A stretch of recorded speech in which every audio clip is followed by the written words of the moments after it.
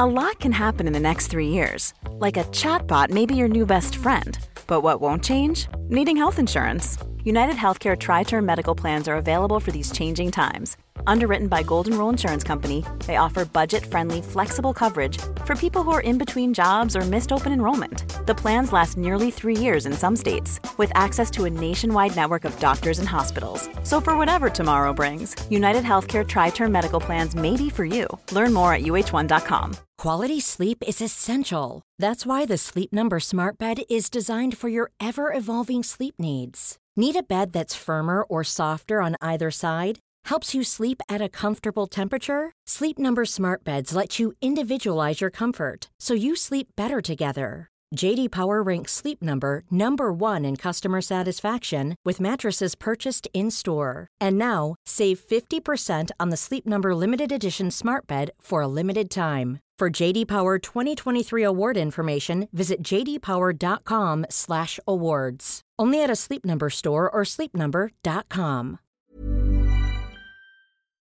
Hello fellow time travellers, I hope you're well. To help support the making of this podcast, sign up to my patreon.com site, where from my home in Stirling, I post a new video every week. The site's all about the history that excites, informs and inspires me, how history collides with events in the present day. There are posts about the birth of Britain, about ancient Greece and the Spartans, Viking treasure. Anyway, I'm sure you get the picture. There's everything and lots more besides. It's the universe and everything that surrounds it. To get your hands on all these exclusive videos, go to patreon.com and search for me, Neil Oliver. It'd be great to see you there. In the meantime, here's the next episode of my love letter to the British Isles. Cue the music.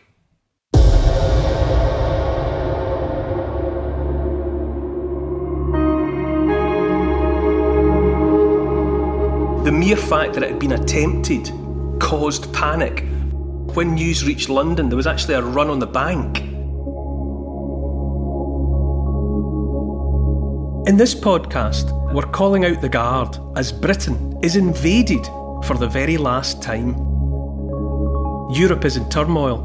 Louis XVI and the French aristocracy have found themselves on the sharp end of the guillotine. European royalty is reeling from the horror of it all and running scared as revolution sweeps across France. The British monarchy and others sent forces to try and crush the new republic. Determined to fight back, the French launched an invasion of the British Isles.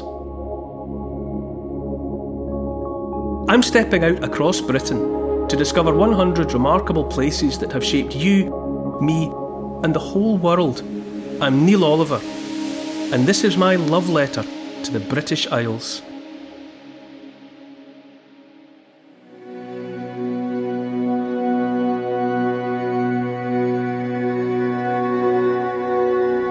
Hi Neil. In the last podcast we walked the streets of Glasgow with the mighty tobacco lords as they stamped their mark on history. Where are we this week? Yes, Paul, last week was all about slavery, the triangle of trade and almost unimaginable riches that were flowing into the British Isles, all of it made on the sweat and suffering of African people bought and sold. It's not money but ideas at the heart of this week's episode. Revolutionary thinking had swept over the American colonies. That helped in turn to inspire the French Revolution. And now those ideas are heading over the Channel with heavily armed French soldiers as they launch the last attempted invasion of the British Isles, landing here in Fishguard in Pembrokeshire.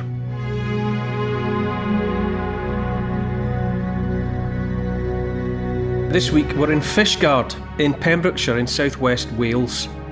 It was a destination I was completely unaware of. You know, having grown up in Scotland, and when we got a chance to get away as a family, we normally did it in Scotland, or we went to, you know, we had a few trips to the Lake District in Cumbria, but we never got as far as Wales when I was a lad. And so it was an unknown country to me. And I didn't start exploring Wales until I was in my in my mature years.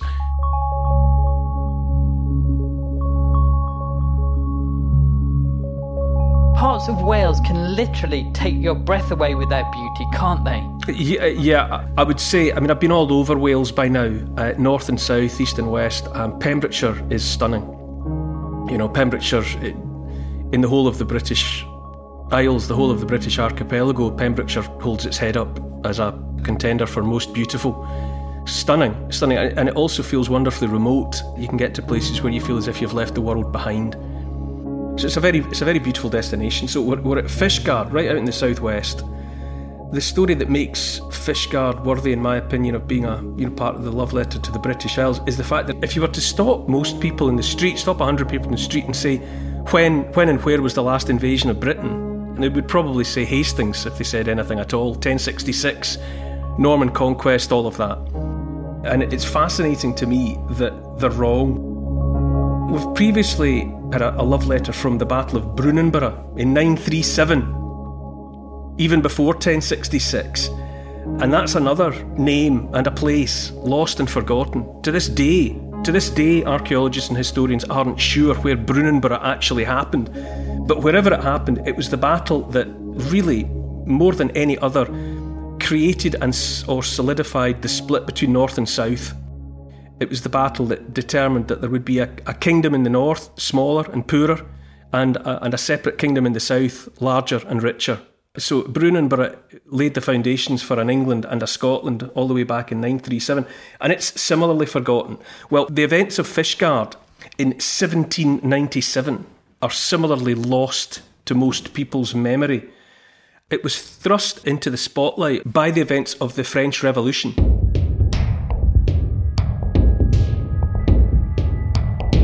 It's romanticised the French Revolution, but in amongst much else, it was a time of great violence and much in the way of gruesome horror. The revolution was unleashed in 1789. King Louis XVI was guillotined, his head separated from his body in the January of 1793. And then his queen, famously, Marie Antoinette, was similarly dispatched just 9 months later. The bloodletting of the French Revolution is much romanticised, I suppose, and possibly exaggerated, but the facts are that around 40,000 French men and women were done away with. It was an exercise in petty score settling. It was an exercise in revenge. It was all of the things that are the inevitable consequence of when the mob takes control, if only briefly, and when they are egged on by the authorities who are happy to see a certain amount of bloodletting. It was a terrible time. There's no way of getting away from it. And the violence of it and the fact of regicide and a monarchy being done away with meant that neighbouring monarchies in Europe, people living side by side with France, were terrified about what the consequences might be. There had already been a revolution in America. The American colonists had thrown off Great Britain. And now here was a French revolution, had thrown off the monarchy in France. And there was lots of anxiety that this was some sort of pandemic of revolution that was just going to spread the length and breadth of the continent.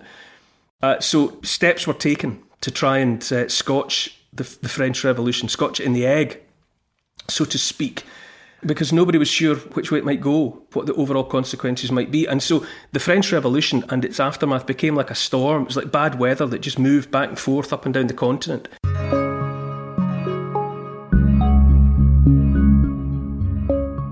And steps were taken. In June 1795, the French, which is to say émigré French, those Frenchmen that had fled the revolution, those that wanted to restore the monarchy, sided with British troops. And so a combined force of British troops and Frenchmen opposed to the revolution landed at Quiberon on the Brittany coast, on the southern part of the Brittany Peninsula, with hopes of crushing the revolution once and for all. But within a month, it had proven to be a disaster. The revolutionary forces were ready for them, intercepted them, and those that had landed, the British and the anti-revolutionary French, were captured. And more significantly, vast quantities of equipment were captured. Arms and uniforms, and many of the would-be invaders' red tunics, the classic red tunics of the British Army, were taken, and the French dyed them black, just so they could use them again. And they were used to dress 1,400 or so men of La Seconde Légion de France. And given the uniforms that they were soon wearing, these black tunics, they became known as La Légion Noire, the Black Legion. So they were dressed in recycled clothes.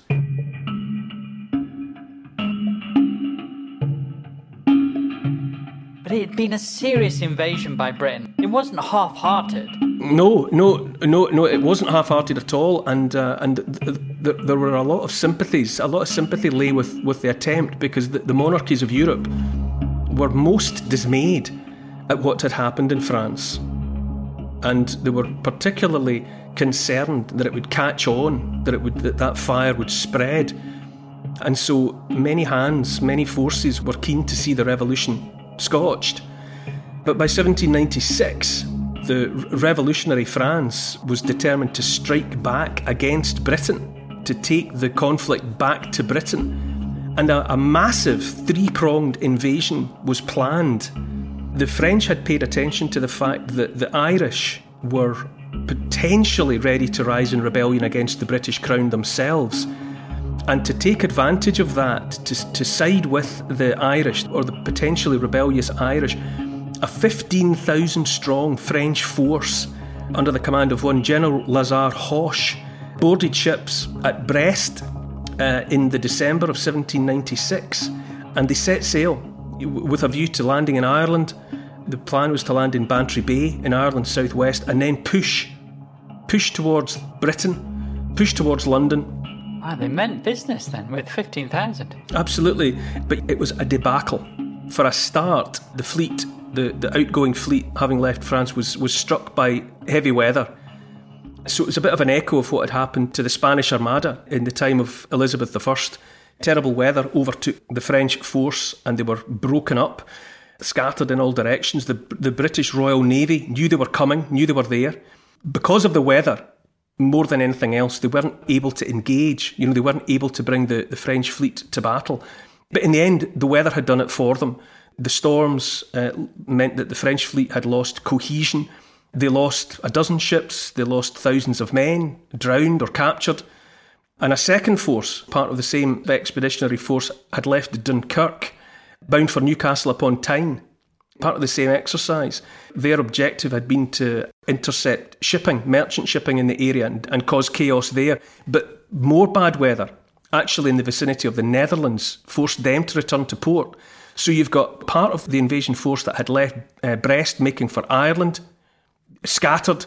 A second part of the operation had left Dunkirk, similarly broken up by the weather. And so by the February of 1797, there was only one part of it remained. And this was the Black Legion.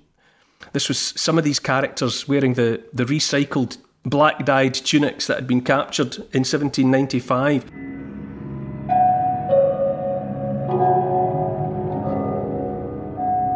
It's a bizarre story. It's one of those ones that really ought to have been adapted into a movie. They were commanded by an Irish-American general called William Tate. He was the son of Irish parents. His parents had been killed in the American War of Independence, in the American Rebellion. So he had been orphaned on account of that, but had risen through the ranks of the American military. So you've got an Irish-American general, William Tate, and he's determined to take his own personal revenge on the British because his parents had died in the American Revolutionary War. So he's got 1,400 men under his command, but they are a desperate bunch.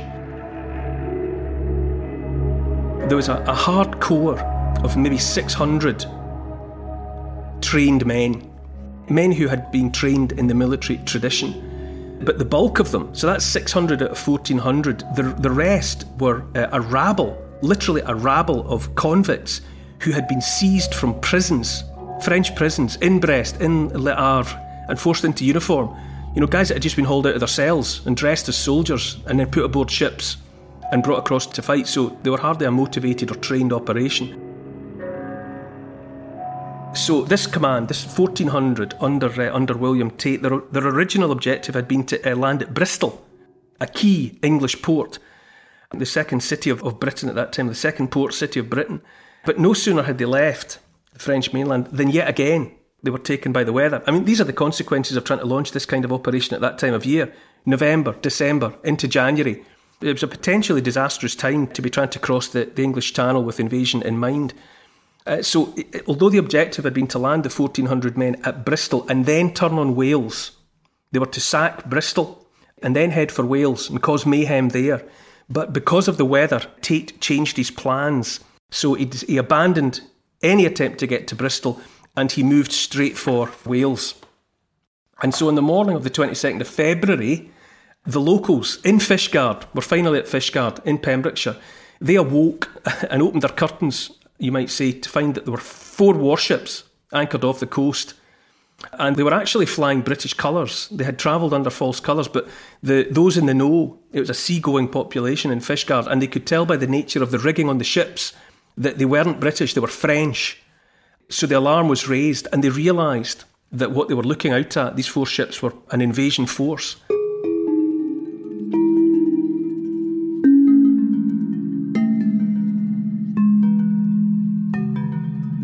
It's very important to remember, or it's significant to remember, that it was not the first time that the people of South West Wales had been the focus of invaders. That part of Wales had also been the target of Vikings hundreds of years before, drawn to that part of South West Wales by the city of St David's. Now, St David's is the smallest city in Britain, built around the cathedral of St David's. And 1,000 years ago, at the time of the Viking expansion, it was a target, because it was a place of wealth, as any of the cathedrals were. You know, there's gold, valuables, books with their expensive coverings of gold and precious stones. St David's Cathedral actually sits in a hollow. The architects, the builders of it, had tried to hide it. They had built it in a location that meant you couldn't really see it from the sea. It's sort of tucked away in a fold in the landscape, but nonetheless, the Vikings had identified it as a location. St David is the patron saint of Wales, obviously, and he had established a community. It was a very austere, ascetic view of the world. His people, his community, his monks were only allowed to drink water and only allowed to eat bread and salt. But nonetheless, although it was austere and given to a certain kind of poverty, it grew rich from the attention brought to it by the surrounding community. So it had been a target. And so that part of Wales, it was not in any way unused to being a target for invaders. In any event, the French came ashore in 1797, and what they were proposing to do was begin an operation there and push across, push inland, push towards the east, push into England, and prosecute a full-scale invasion. The locals, having established that they were facing an invasion, they managed to fire a single shot. They had a cannon in the town's fort, and they fired a single shot towards the French ships. It flew wide, but just the fact that the locals had responded in that way persuaded Tate, the general, to move his flotilla, and they got away from Fishguard itself, and they put the men ashore on rocks at Carrigwastad Point on Pencair Peninsula. Despite the fact that the men were largely a rabble, the ships were new and well equipped, the men were well armed.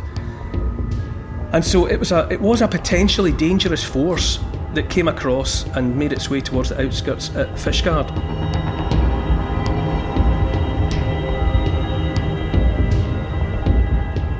They were well armed and obviously meant business, but they weren't a huge invasion force, were they?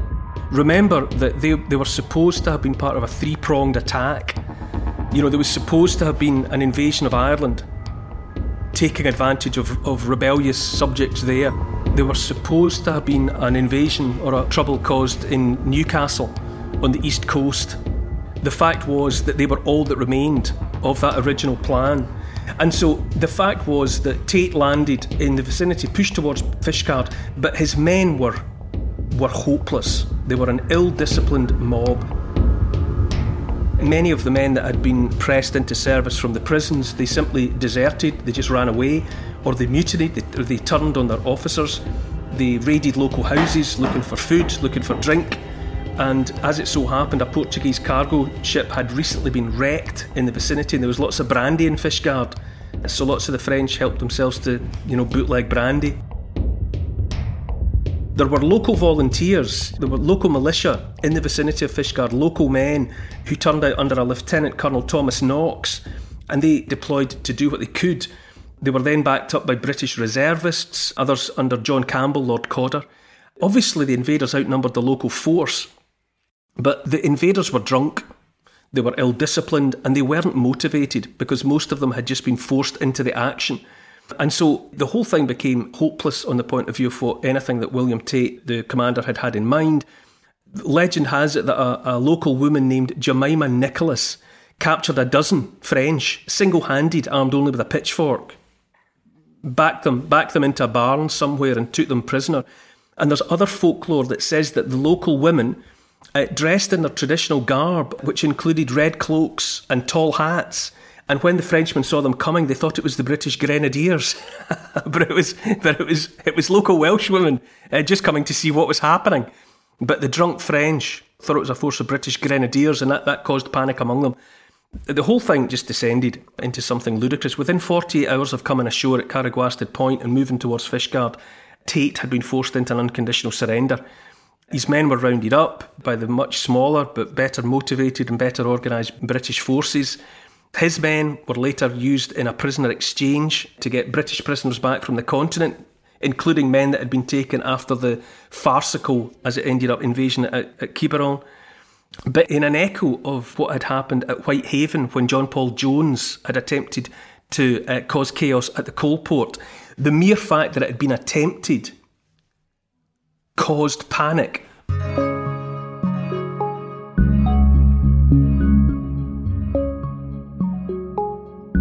When news reached London, there was actually a run on the bank.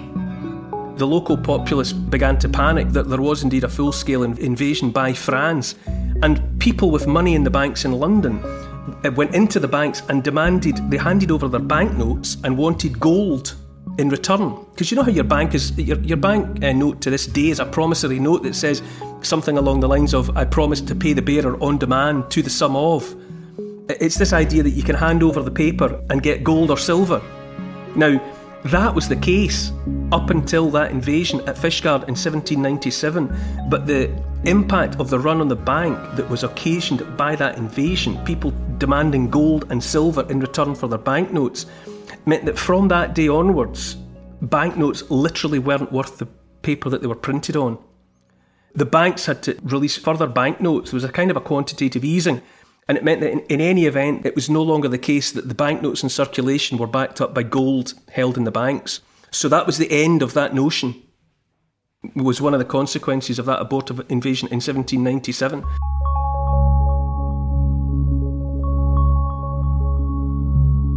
Today there's Fishguard and Lower Fishguard, so the place is kind of split in two.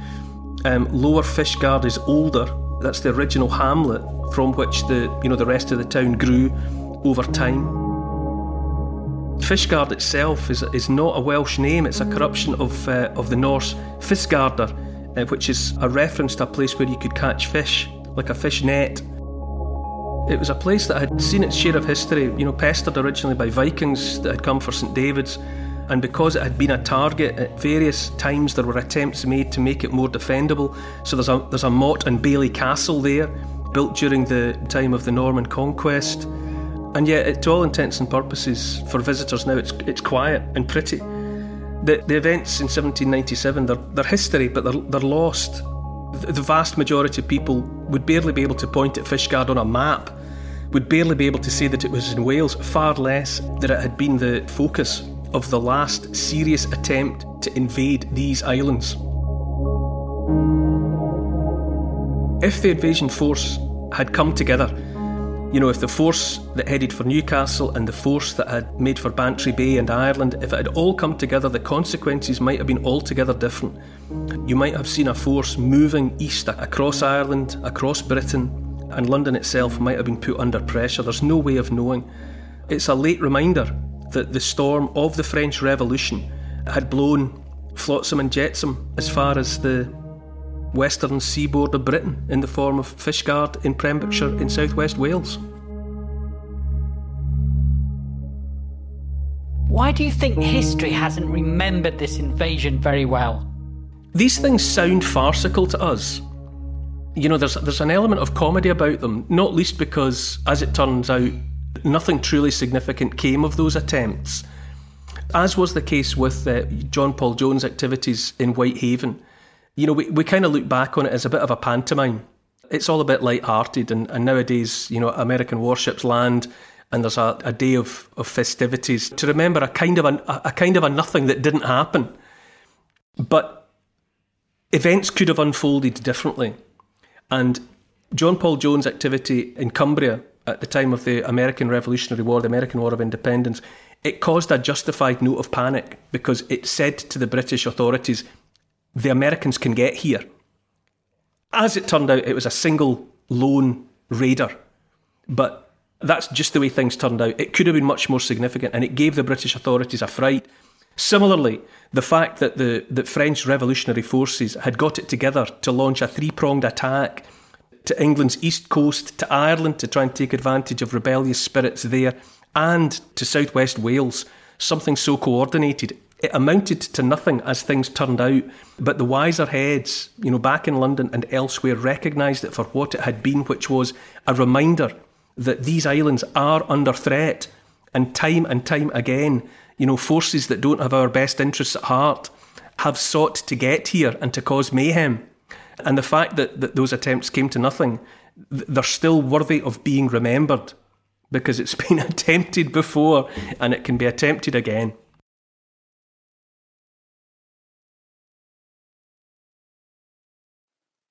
The British Isles have been invaded quite a few times down through history, but it hasn't happened much, has it? Well, it is a product of us being the British Isles. That our success has, to a great extent, down through millennia of history, has rested on the fact that we are a set of islands. And you look at the English Channel on a map and it doesn't look like much, but it has made all the difference. The fact that, as Shakespeare said, we are surrounded, we have a moat. Any other land-based, France, Germany, people just walk in. They can just walk across the border, from one country to another. We have always had that security of being protected by the sea, and that protection has served us well. And however porous our borders are, nonetheless, we are still protected in a way that nobody else in Europe is. We have been invaded, though. Yeah. I mean, we have. The borders are porous, and people do come and go. Obviously, 1066, the Normans came, which was a kind of a last hurrah for the Vikings. That was a boardroom takeover in 1066 that meant that life went on as pretty much as it had before for the English population, but there had been a boardroom takeover, and it was French nobility rather than Anglo-Saxon nobility. People have come down through the ages, and some people have come just in hopes of a better life, but some people have come in hopes of conquest. There has been a mix of both. And there's no getting away from the fact that as recently as the turn of the 19th century, in 1797, running up to the turn of the 19th century, revolutionary France had it in mind to bring its rebellion, its revolution to our shores. And it was just the weather and a combination of circumstances that meant that didn't happen. But it could have gone the other way. If the winds hadn't blown, if the storms hadn't raged, if those fleets hadn't been scattered, then we might all have been speaking French.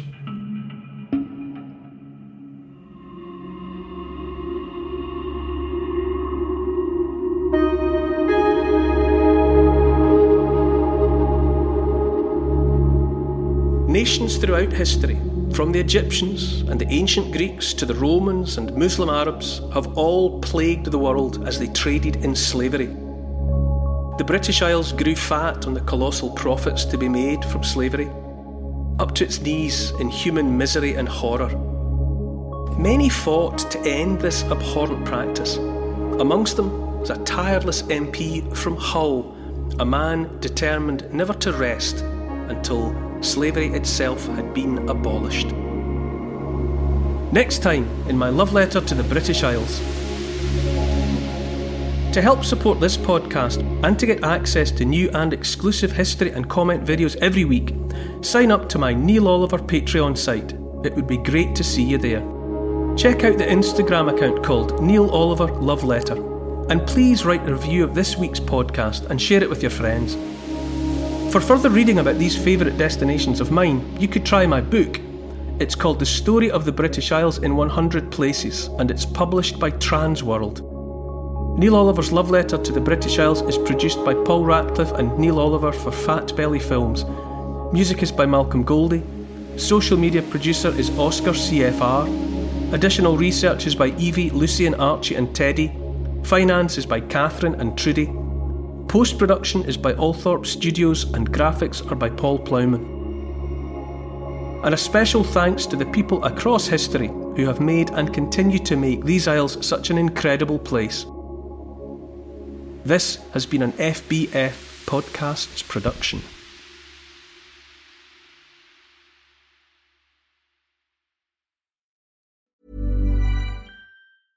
Mom deserves the best, and there's no better place to shop for Mother's Day than Whole Foods Market. They're your destination for unbeatable savings, from premium gifts to show-stopping flowers and irresistible desserts. Start by saving 33% with Prime on all body care and candles. Then get a 15-stem bunch of tulips for just $9.99 each with Prime. Round out Mom's menu with festive rosé, irresistible berry chantilly cake, and more special treats. Come celebrate Mother's Day at Whole Foods Market.